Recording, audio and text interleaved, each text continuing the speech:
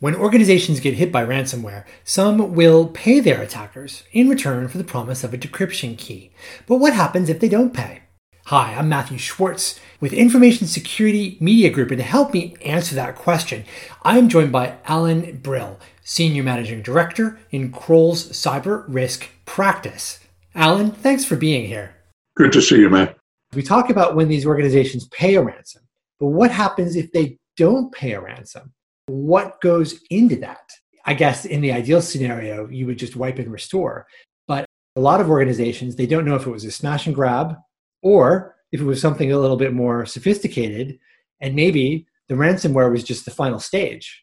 The reality is that ransomware has become a very convenient cover because many organizations discover that something that they would have thought about years ago, like backup, is something that didn't get really thought about in a long time.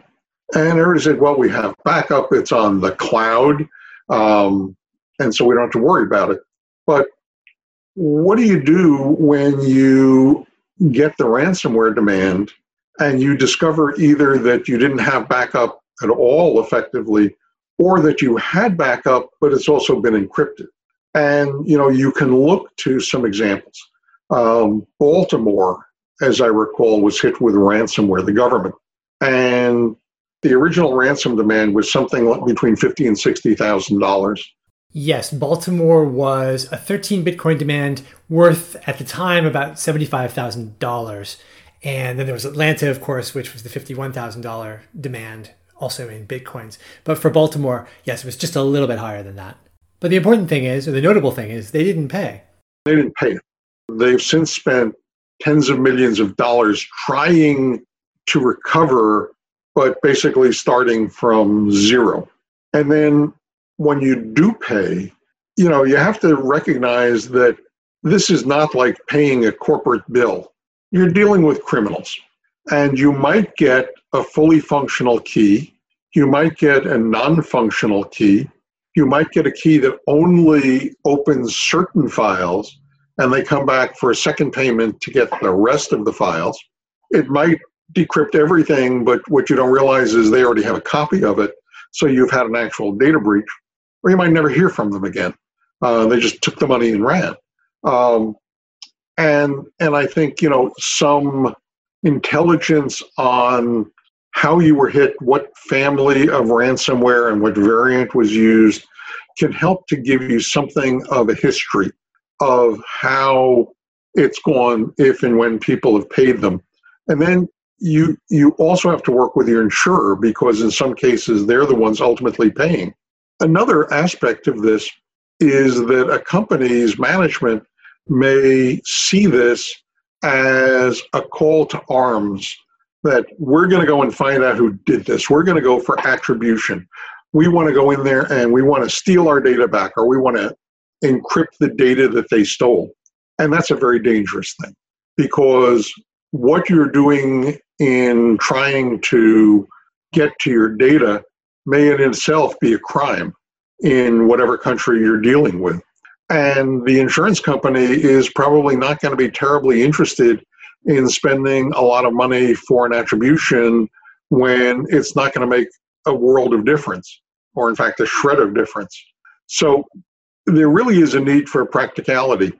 One of the things that I've pointed out in the past, Matt, is that for most companies, when they're dealing with either a traditional data breach or a ransomware, it's kind of a new situation for them.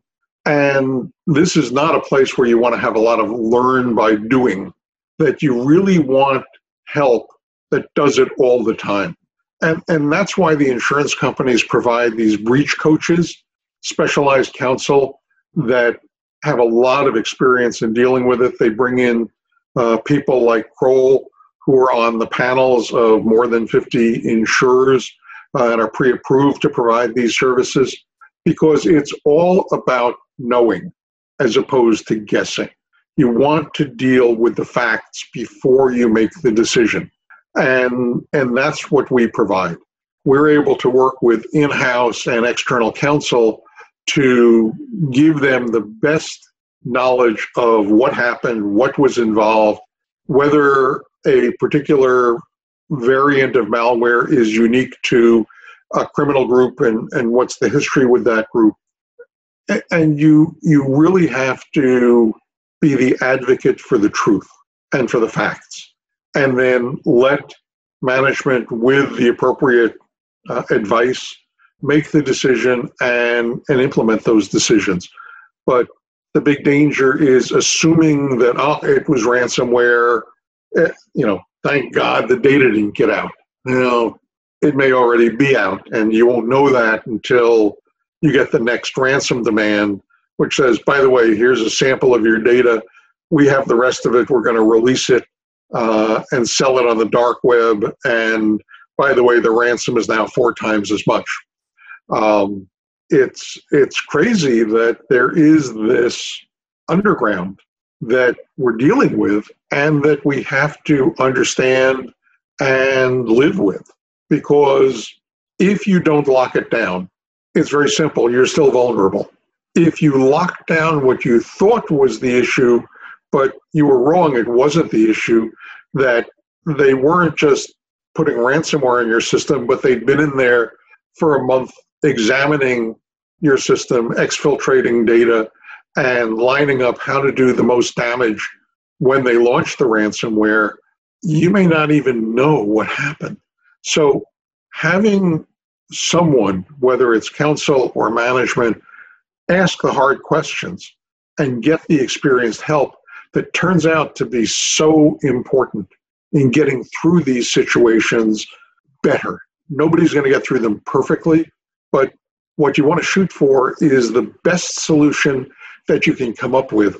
And that's going to require some experienced hands, not trying to just go out and do a Google search for what do you do when you get hit by ransomware, but having that knowledge base.